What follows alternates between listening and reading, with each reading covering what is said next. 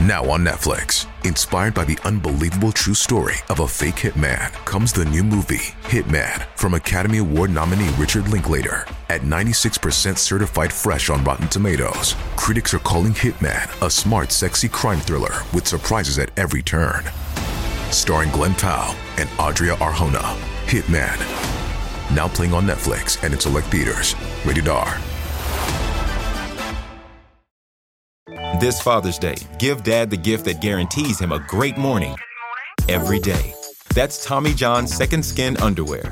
With over 20 million pairs sold and thousands of 5-star reviews, guys love Tommy John. Plus, your most valuable assets are covered with Tommy John's best pair you'll ever wear or it's free guarantee. Get 30% off gifts for Dad on select Father's Day styles at TommyJohn.com. Save 30% at TommyJohn.com. See site for details. We took it all. We brought them to our land.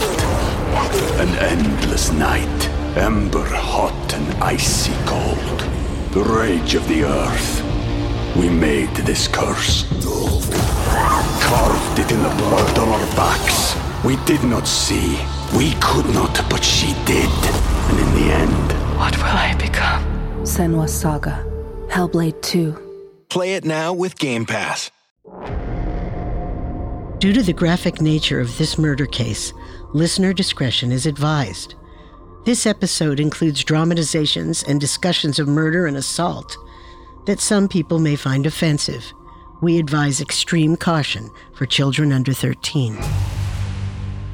Deputy, Agent Dewey, I need you to come with me. Can't wait. We're in the middle of church. I'm afraid I can't, Mrs. Dewey. It's about the Clutters. The Clutters? I noticed they weren't here this morning. Are you sure this can't wait? The Clutters are dead. Dead? Do we know who did it? That's why we need you, sir. I'll be right out.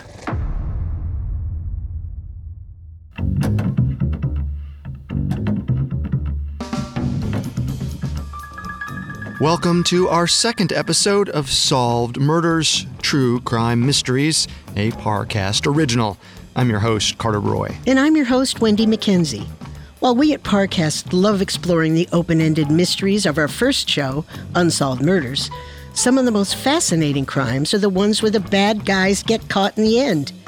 That's why every Wednesday, we'll tell you the tales of actual closed cases and reveal how some of life's greatest murder mysteries were solved. In part one, we will introduce you to the victims, the mystery of their deaths, and the initial steps investigators took towards finding their killer. In part two, we'll take you through all the dramatic twists and turns of the investigation and finally reveal how the suspect was caught and the murder was solved. You can find episodes of Solved Murders and all other Parcast originals for free exclusively on Spotify.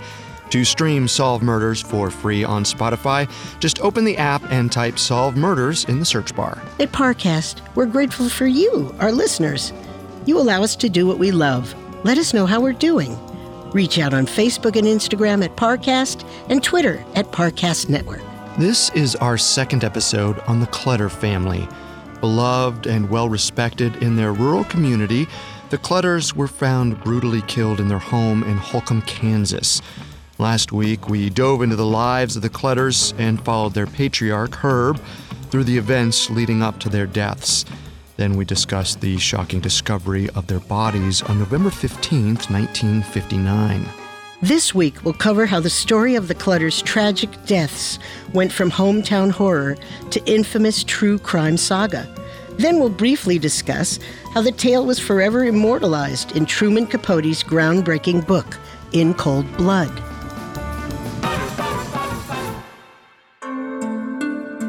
On Sunday, November 15th, 1959, Finney County Sheriff Earl Robinson conducted the first search of the Clutter home with Undersheriff Wendell, Clarence Ewalt, and local English teacher Larry Hendricks.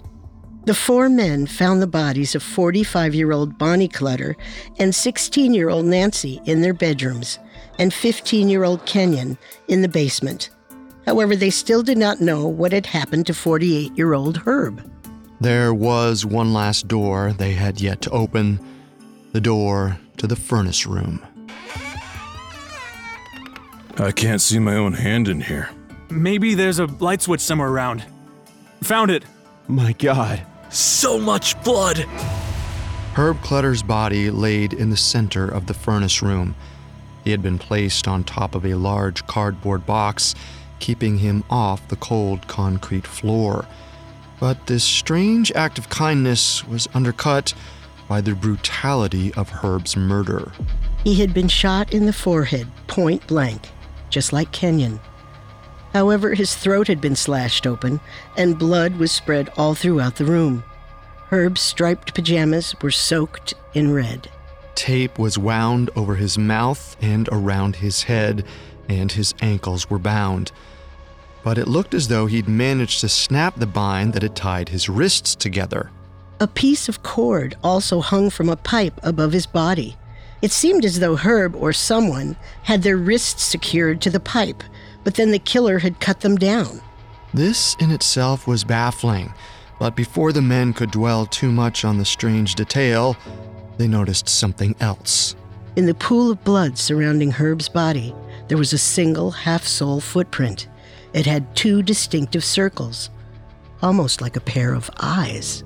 In all the carnage and violence, it seemed this one footprint was the only clue the killer had left behind. As he stared on the horrible scene, Sheriff Robinson realized this case was far beyond his purview. His operation was small and relatively peaceful. Most years, the worst he dealt with were a few drunken bar fights and the occasional domestic dispute. He neither had the resources nor the experience to solve a crime of such horrific magnitude. Sheriff Robinson immediately reached out to the Kansas Bureau of Investigation, or KBI. Specifically, he contacted Garden City's resident KBI agent, 47-year-old Alvin Adams Dewey. Dewey was a handsome former sheriff who had also worked as a special agent for the FBI. He and his wife attended the same Methodist church as the Clutters, and they knew the family well. In fact, when Agent Dewey was first informed of their murders, his wife was at the very church service the Clutters were supposed to attend that morning. Upon hearing the news, Agent Dewey rushed to the Clutters farm. By the time he arrived, Clarence Ewalt and Larry Hendricks had left, but Sheriff Robinson and Undersheriff Wendell were still conducting their investigation. As Dewey walked onto the property, he overheard a conversation between Wendell and the Clutters' groundskeeper, Alfred Stockline. You sure you didn't hear anything last night? I didn't even know a thing about it till 5 minutes ago when one of my kids come running in and told us the sheriff was here. So you must have slept through it all? Slept?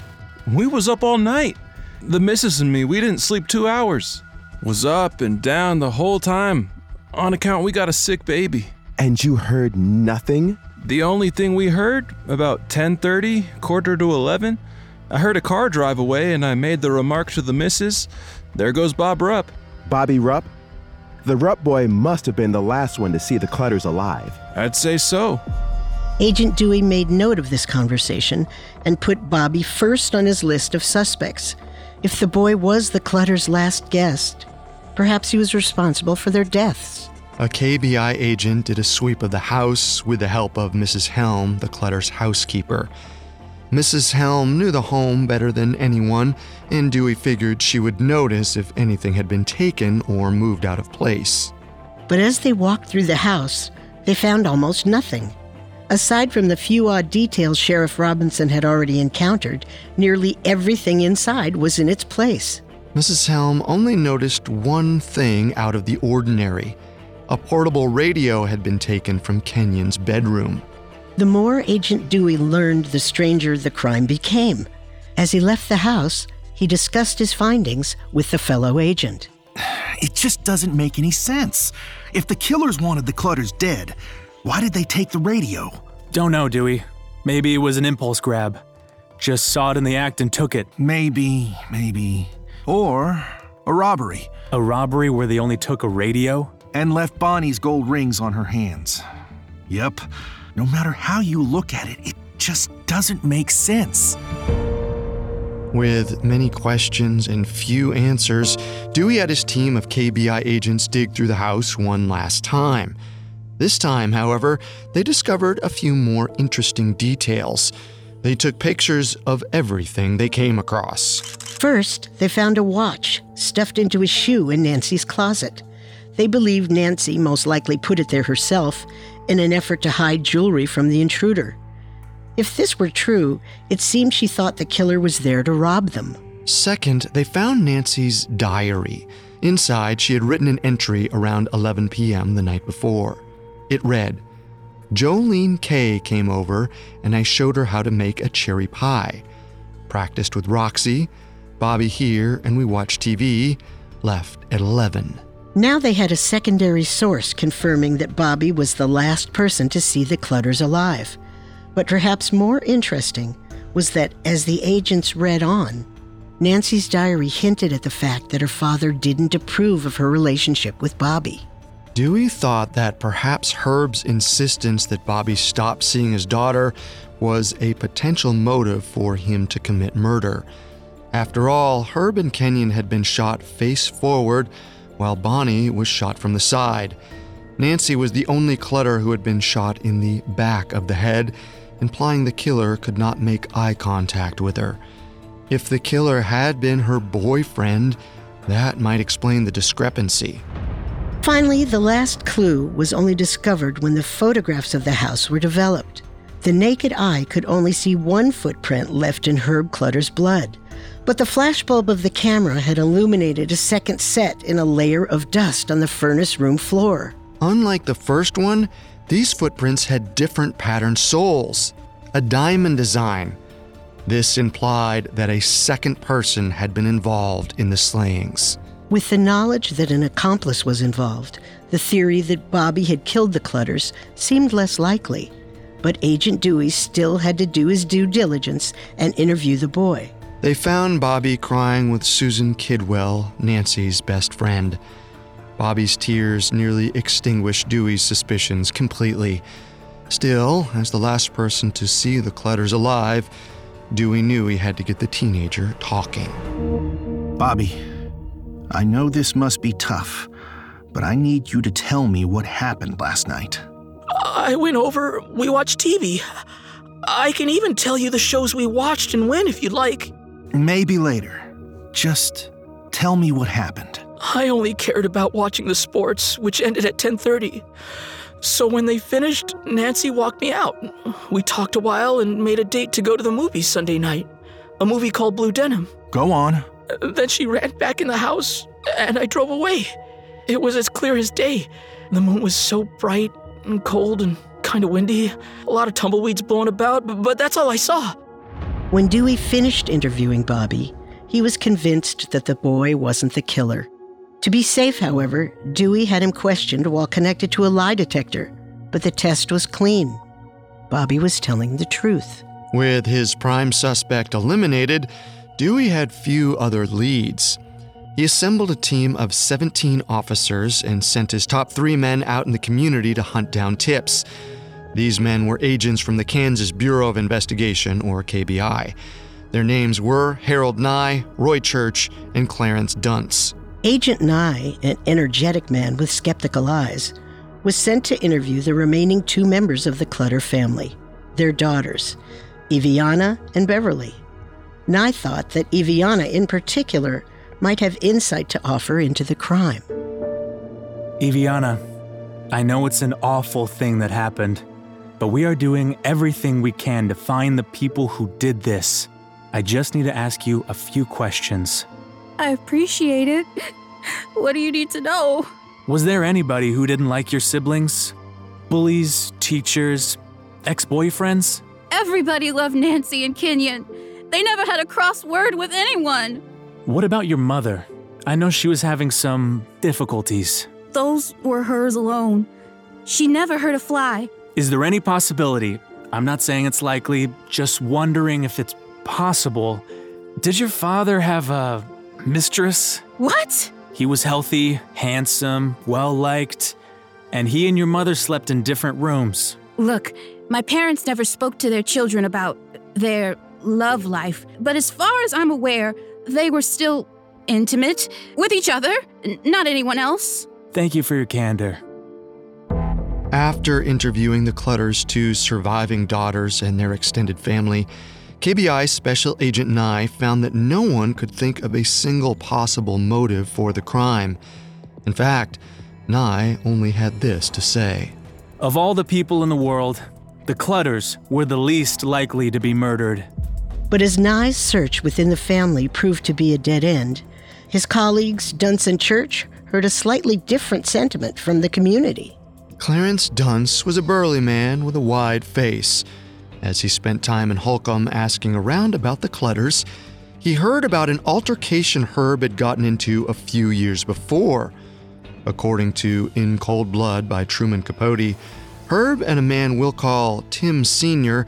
had conducted a minor business transaction, the outcome of which angered Tim Sr. After Tim Sr.'s business dealings with Herb went south, he made a habit of drinking. He also regularly talked about his grudge against the Clutters in public, spouting threats against Herb to anyone who would listen. And to make matters more interesting, his son, who we'll call Tim Jr., was already known for being an alcoholic and a minor criminal. Tim Sr. and Tim Jr. had even gone so far as to drunkenly trespass on Herb's land, calling him out to fight. Herb chased them off his property with a shotgun. Their drunken behavior, criminal history, and open threats on Herb's life made the Tims seem like promising suspects. And yet, another promising lead would be discovered by Agent Roy Church around the same time. Besides Tim Jr. and Tim Sr., there was another man who held a grudge against Herb Clutter. For the sake of anonymity, we will refer to him as Mr. Hudgens. Hudgens believed that Herb had gunned down his beloved hunting dog, and like Tim Sr., was known to frequently complain about Herb. His disdain for him was public knowledge. Church went to investigate this lead at Mr. Hudgens' farm. But though Hudgens himself wasn't there when he arrived, the agent noticed an interesting coincidence. I arrived at the Hudgens farm to question Hudgens about his feud with the Clutters, but Hudgens was not home. His barn door was cracked open. I took a peek inside and noticed something interesting. Ropes were tied up in the rafters. Upon closer inspection, the knots were the same style knot used on the Clutters. It isn't a complicated knot, but we can't ignore the similarities, especially since we had the motive to tie up the Clutters. Dewey and his team scrambled to track down and interrogate the Tims and Mr. Hudgens. But sadly, these leads turned out to be as dead as the Clutters themselves. In fact, all three men, Tim Sr., Tim Jr., and Mr. Hudgens, had airtight alibis. And Mr. Hudgens was out of state. It seemed the investigators were entirely out of leads. Yet Dewey was persistent. He knew that somewhere in the Clutters' past, there was some connection between the killers and their victims. And Dewey was determined to find it. He would do everything in his power to capture their murderers once and for all. When we return, Agent Dewey's manhunt intensifies. We took it all. We brought them to our land. An endless night, ember hot and icy cold. The rage of the earth. We made this curse. Carved it in the blood on our backs. We did not see. We could not, but she did. And in the end... What will I become? Senua's Saga. Hellblade 2. Play it now with Game Pass. Welcome back to Collector's Closet, presented by the Ohio Lottery. Let's discuss my newest prize possession, this new $10 scratch-off, the $500,000 Platinum Jackpot. The best method I've found so far to help it hold its value is to vacuum seal it. This thing cannot get scratched. What's that? Sorry, my producer's telling me the only way it could be worth up to $500,000 is if I do scratch it? Okay, well, in that case, definitely don't overprotect your $500,000 Platinum Jackpot scratch-offs. Play them. Lottery players are subject to Ohio laws and commission regulations. Play responsibly. Now, back to the story. The murders had occurred on November 15th, 1959, and by late November, Agent Dewey's only leads on the Clutter case had been ruled out one by one. Determined to find something, he took a fine-tooth comb to the family's lives. He made it his mission to investigate every former classmate, business associate, employee, everybody who had ever met the Clutters, Slowly, his team worked their way through a long list of people. But as days turned into weeks and fall slipped into winter, still the agents only hit dead ends. It seemed the Clutter's killers would remain on the loose forever. Until one day, Agent Dewey's phone rang. What do you want? Is this KBI agent Alvin Dewey? I thought you knew that when you called. I did. Just didn't expect this response. My apologies, sir. It's just been quite the day. The month, really. May I ask who's speaking? Yes, my name is Hand, the warden at Kansas State Penitentiary. I think I've got some good news for you. Warden Hand? That's right. I've got a boy here by the name of Floyd Wells. Tells a mighty interesting tale. Says he knows who killed your people. And Dewey. I think you might want to hear him out. Floyd Wells was an inmate who'd been imprisoned for stealing lawnmowers. At first, Dewey thought Wells might have been making stories up for the attention or for the reward money. However, when Dewey listened to more of the inmate's story, the agent's opinion quickly changed. Back in 1948, I was drifting around the country looking for work. I found myself at River Valley Farm. Got hired by Mr. Clutter. Worked for him about a year. Were you fired? No. Herb treated me fine. They were a nice family, real nice. I was just feeling kind of footy. Wanted to move on. 11 years later, you end up here. Yes, sir, around June. My first cellmate was a man named Dick Hickok. He talked about all sorts of plans he had for when he got out. Big scores, he called them. He almost always talked about a friend of his, a half-Indian named Perry, who helped him. How does Herb factor into all of this? Don't exactly recall how Mr. Clutter first got mentioned, but when I brought up the Clutters, Dick never stopped asking me about the family. What'd he want to know? All sorts of things. How many were there? What ages would the kids be now? How was the house laid out? Did Mr. Clutter keep a safe? But Herb didn't have a safe. He never worked with cash. That's the thing. I told Dick he did, because I seemed to remember a sort of cabinet or safe or something right behind the desk in the office. Next thing I knew, Dick was talking about killing Mr. Clutter. Said him and Perry was gonna go out there and rob the place, and they was gonna kill all the witnesses, tie them people up and gun them down. Must have said it about a dozen times. It's been weeks since the killings. Why did it take you so long to tell us about this? I thought it was just talk, that's why. When I heard it on the radio, well, I didn't hardly believe it. It took me some time to work up the courage to tell anybody, but then I remembered Mr. Clutter and how he'd never done me no harm. Guess I harmed him without ever meaning to. Floyd's story was exactly what Dewey had been searching for. It perfectly explained so many perplexing aspects of the crime. The Clutters had been the targets of a robbery, but there was an unfortunate misunderstanding. The thieves had expected a safe full of money to make the crime worthwhile, but there was nothing to steal. The robbers didn't know the Clutters, but they did know of the Clutters. They had never been to the farm, but they knew everything about the farm. How to get there, where the phones were, and how many people lived in the house. And the killers only knew about the family because a former employee who had worked for them over a decade earlier happened to mention them by pure chance. It was an incredible chain of coincidence that felt just as random and purposeless as the killings themselves.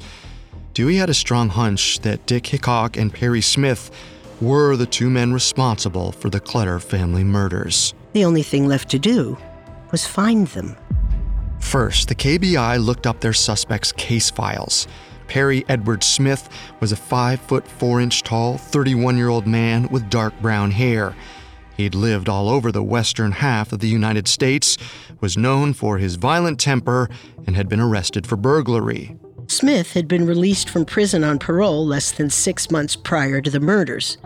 In July 1959, on the condition that he never returned to the state of Kansas ever again. Clearly, he had violated the terms of this agreement. Richard Eugene Hickok, otherwise known as Dick Hickok, was a 28-year-old man who had grown up in a suburb of Kansas City. He was a charismatic and promising young athlete until he suffered devastating head trauma in a car accident. After the crash, Hickok lost his inhibitions. However, his criminal record didn't particularly stand out. He cashed a series of bad checks around town and was eventually imprisoned for a home burglary.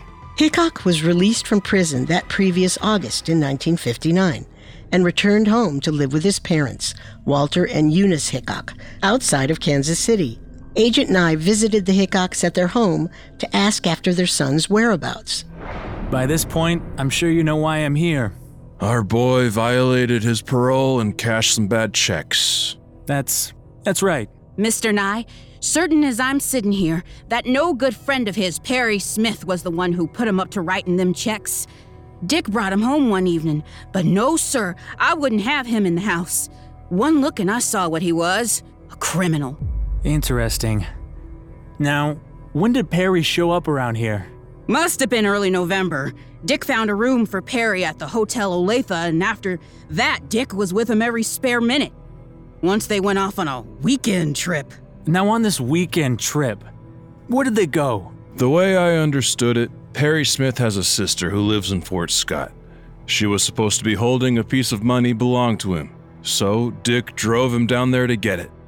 It was only an overnight trip, from the 14th to the 15th, I believe. So they left Saturday and returned Sunday, November 15th.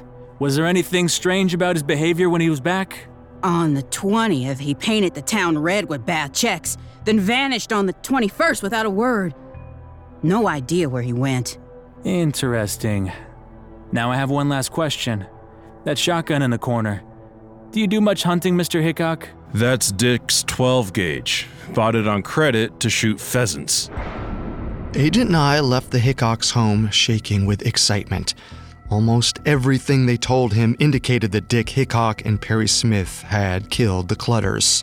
While the Hickocks thought Hickok and Smith traveled to Fort Scott on November 14th, Nye knew that Smith's sole surviving sister had never lived in Fort Scott, Kansas. It seemed Hickok had told his parents a complete lie, likely to cover up their trip to River Valley Farm. And to top it all off, Nye was certain that he had just spotted the murder weapon. Now, all he had to do was find his suspects. The KBI contacted law enforcement in 17 states and several cities where Perry Smith and Dick Hickok had been known to travel. The KBI gave these agencies descriptions of their suspects, and an active search began for Smith and Hickok in Kansas City, Reno, Las Vegas, and Alaska. The pair had vanished 1 week after the murders on November 21st. And the KBI had only started tracking them in early December. Dewey, Nye, and the rest of the team all knew their suspects might be too far gone, possibly even out of the country, but they were willing to wait as long as it took to find them. But to their surprise, just 1 week after putting out their APBs, they got a hit. Al, Brother Nye, get ready for some big news. I'm ready. Our friends were right here in Kansas City just yesterday. Hickok's written checks from one side of town to the other, using his own name. His own name? That must mean he doesn't plan to hang around long. So Smith's still with him? Oh, they're together okay, but driving a different car. One of the guys they scammed had the sense to write down the license number. Johnson County, license 16212. Must be a stolen car. Stolen tags, too. We sent out an alert with the new information. Good chance we catch them by Christmas. The agents would not apprehend Smith and Hickok by Christmas time, but they wouldn't have to wait much longer. Around 5 p.m. on December 30th, Las Vegas police officers O.C. Pigford and Francis McCauley were on patrol on their regular route. While driving, they noticed a black and white 1956 Chevrolet bearing Kansas license plate number JO16212, parked outside of the Las Vegas post office. Dick Hickok was sitting in the driver's seat. Both officers had memorized their list of APBs, and they recognized Hickok and the stolen vehicle almost immediately. They kept their distance, parked behind the car, and waited. Shortly after, the officer spied Perry Smith emerging from the post office, carrying a large cardboard box. They watched Smith get into the car and followed as they drove away. The cops tailed the suspects for half a mile, winding up and down the Las Vegas streets. Finally, the perps pulled up in front of a seedy motel and parked. The officers quickly sped up beside them and hopped out of the car, guns drawn. Dick Hickok and Perry Smith! You two are under arrest! Shoot, honey. Here we go again. The officers brought the duo in for questioning. They also searched the box Smith picked up from the post office. It contained a collection of his belongings. Most interesting among them were 2 pairs of boots. One set had a distinct diamond sole.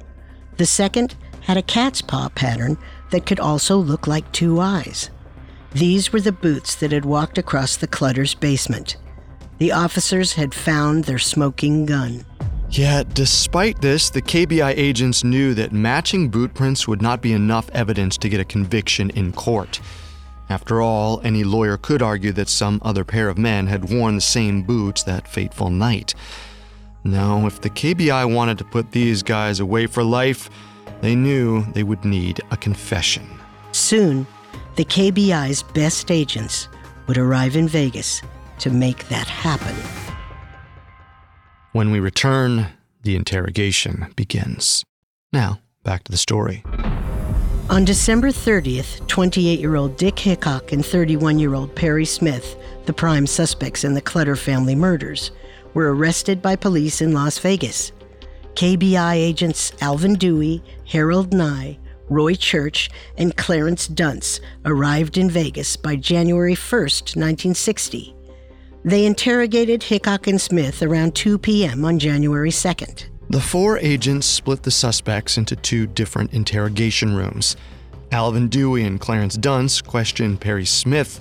Harold Nye and Roy Church interrogated Dick Hickok. Perry Smith was quiet and defensive. He did little talking at all. Hickok, on the other hand, was chatty and confident. It was clear to Nye and Church that Hickok thought he could talk his way out of anything. This meant he was their best bet at a confession.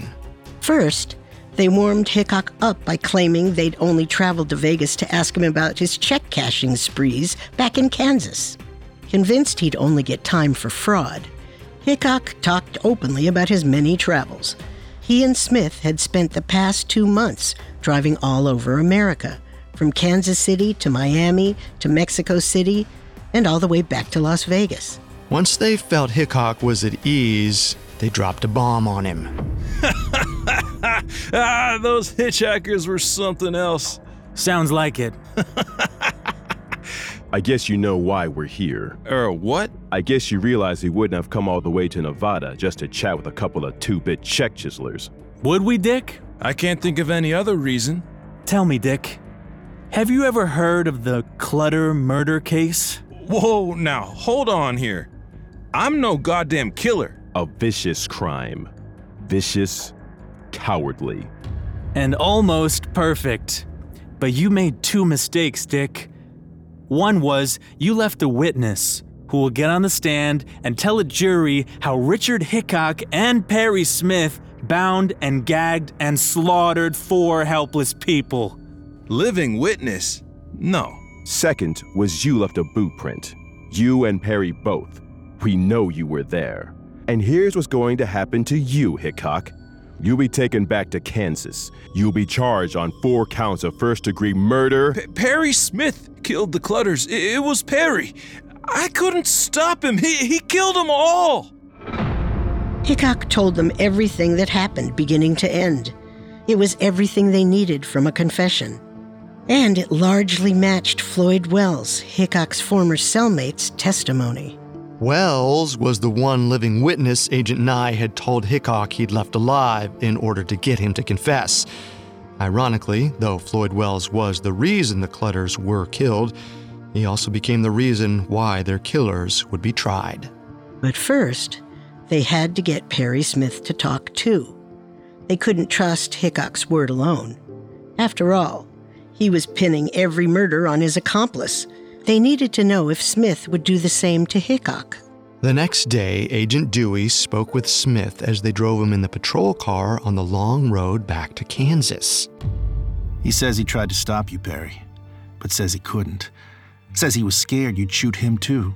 In fact, Hickok tells us you're a natural-born killer. Says you whipped a man to death with a bicycle chain in Vegas. Little Dick Hickok. What a tough boy. At first, I didn't believe you. That Dick confessed, I never killed a man in Vegas, but he thought so. So, Dick was afraid of me? That's amusing. I'm very amused. Of course, he doesn't know that I almost did shoot him. Tell me about it, Perry. According to Smith, the plan was first formed when Hickok wrote to him from prison about a surefire job. It concerned a rich man named Clutter. Hickok told Smith that the Clutter house was a guaranteed score and that Herb had at least $10,000 tucked away in a safe that was theirs for the taking. Because Smith had few other options at the time, he agreed to partner with Hickok, and they met up in early November. They prepared themselves for the robbery. At 1:30 p.m. on Saturday the 14th, they headed straight for the Clutter farm. They brought along ropes, gloves, a shotgun, and a knife. After a 400-mile drive from Olathe, Kansas, they reached Holcomb a little after midnight. As they pulled onto the Clutter's driveway, they turned off their headlights. The moon was bright enough to drive without them. In order not to be heard, they stopped their car halfway down the lane and parked beneath the shadow of a tree. They noticed the light flicker on in the stock line's home, but as soon as it shut off, they were out of the car, gloves on. Smith held the gun. Hickok had the knife and a flashlight. They approached the house and entered through the unlocked side door, which took them directly into Herb's office. At first, they were excited, as the safe should have been right there. They thought perhaps they could open it discreetly and leave without ever seeing anyone at all. But of course, the safe didn't exist. They searched everywhere in the office but found nothing. Dejected, Smith grabbed a pair of binoculars and pocketed them. Infuriated by the missing safe, Hickok marched into Herb's bedroom and woke him up. Are you Mr. Clutter? Who is it? What do you want? We want your safe, sir, and everything inside. Safe? I don't have a safe. Don't give me that. In your office, now. You're gonna find it for us. Hickok continued to interrogate Herb, but Herb insisted he didn't own a safe. Smith believed the farmer, but Hickok only got angrier. The two began to clash, bickering in front of Herb. Then they separated. Hickok returned Herb to his bedroom and took $30 from his billfold. Smith cut the telephone wires to buy more time. Displeased with his $30 haul, Hickok marched Herb up to Bonnie's room and had him wake her. He searched through her purse, but she only had a few dollars. At this point, Smith pulled Hickok aside. It's time for us to leave, Dick. These people clearly don't have $10,000 on hand. These people are lying, honey. We just gotta look harder. Hickok brought Herb and Bonnie into the bathroom, where Smith placed a chair for Bonnie to sit on. Then they pulled 15-year-old Kenyon from his bed and 16-year-old Nancy from her room before shoving them in the bathroom with their parents. Hickok stood guard as Smith searched the house. He looted Nancy's purse, taking a single silver dollar, and he took a portable radio from Kenyon's room. When he returned to the bathroom, Smith tied Herb's hands together and marched him to the basement. There, he placed a large cardboard box on the cement floor and ordered Herb to lay down on top of it. Next, Smith brought Kenyon downstairs, stood him next to his father, and tied his wrists to a pipe above his head. Then, thinking better of it, Smith moved Kenyon to the couch in the other room. He ordered him to lie down and propped a pillow underneath his head for comfort. Smith returned to the second floor, where he tied Bonnie up in her room. But as he tightened the cords, Bonnie pleaded with him. She wanted Smith to protect her daughter from Hickok, as she didn't trust Hickok's intentions. Sure enough, Smith found Hickok in Nancy's room. He was sitting on her bed, attempting to flirt with the terrified girl. Disgusted by Hickok's behavior, he stopped his partner and reminded him they were there for money alone. Smith then tied Nancy up and tucked her into her bed as Hickok left in a huff. After he'd left the room, Hickok took $7 from Nancy's purse and left it on the kitchen floor. When Smith and Hickok reunited in the hallway, Hickok had something to say. I'm gonna bust that little girl. Uh-huh. But you'll have to kill me first. What do you care? Hell, you can bust her too. I despise people who can't control themselves. Leave her alone, else you've got a buzzsaw to fight. Okay, honey, if that's the way you feel. The two returned to the basement where they taped Kenyon and Herb's mouth shut. Every member of the Clutter family was tied up, and Hickok had yet to raise his gun. Hickok had always said there would be no witnesses. Hickok had assured Smith that he was willing to kill, but now, with the Clutters bound before them, helpless, Hickok stood frozen. Smith knew now that Hickok was a blowhard, all talk and no action. He felt a rage building up inside him, not at the Clutters, but at Hickok, and of all the stupid blustering he'd forced him to sit through since learning about the job.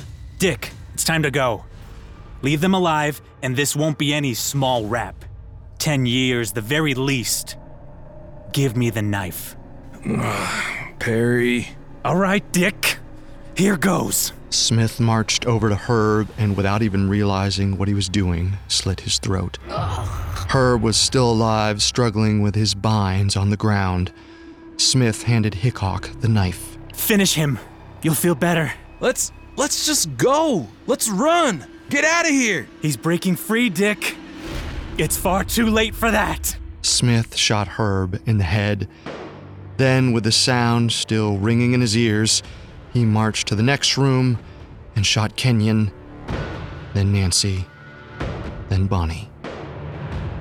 Smith barked at Hickok to collect the shotgun cartridge in each room.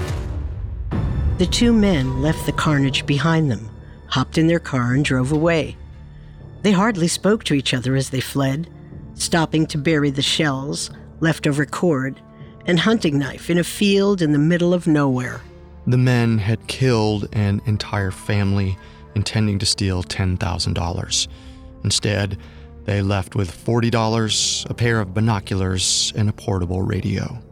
The agents sat in shock as Smith finished his story. The mysterious crime was solved, but knowing what happened made it all the more horrifying. The Clutters' deaths were almost random, purposeless, awful. Perry Smith and Dick Hickok were tried and found guilty in March of 1960. They were sentenced to death. Both were executed by hanging on April 14th, 1965.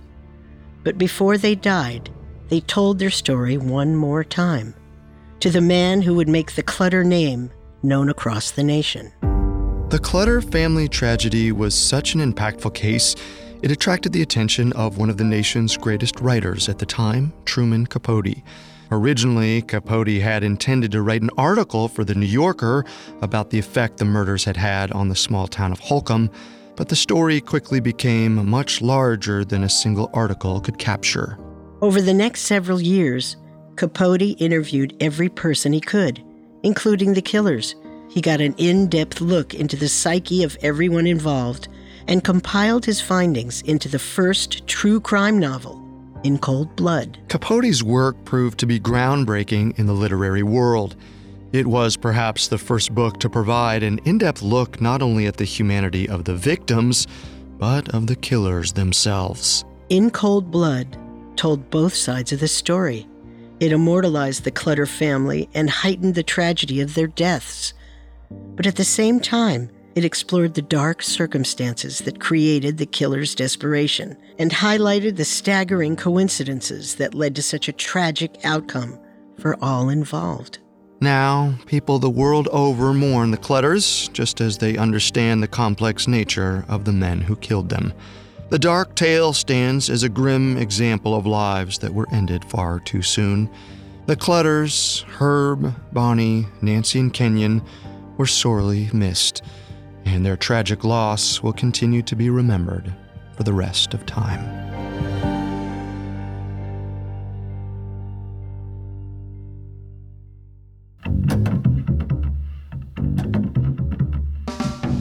Thanks again for tuning into Solved Murders.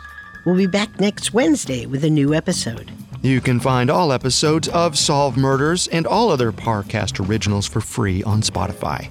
Not only does Spotify already have all of your favorite music, but now Spotify is making it easy for you to enjoy all of your favorite Parcast originals, like Solved Murders, for free from your phone, desktop, or smart speaker. To stream Solved Murders on Spotify, just open the app and type Solved Murders in the search bar. We'll see you next time. If we live till next time. For more information on the Clutter Family murders, amongst the many sources we used, we found In Cold Blood by Truman Capote extremely helpful to our research. Solved Murders True Crime Mysteries was created by Max Cutler and is a Parcast Studios original. It is executive produced by Max Cutler. Sound design by Russell Nash, with production assistance by Ron Shapiro, Carly Madden, and Isabella Way. This episode of Solved Murders was written by Giles Hovseth, with writing assistance by Abigail Cannon. The amazing cast of voice actors includes Bill Butts, Tom Bauer, Joe Hernandez, Harris Markson, Rebecca Thomas, and Dan Velasquez. It stars Wendy McKenzie and Carter Roy.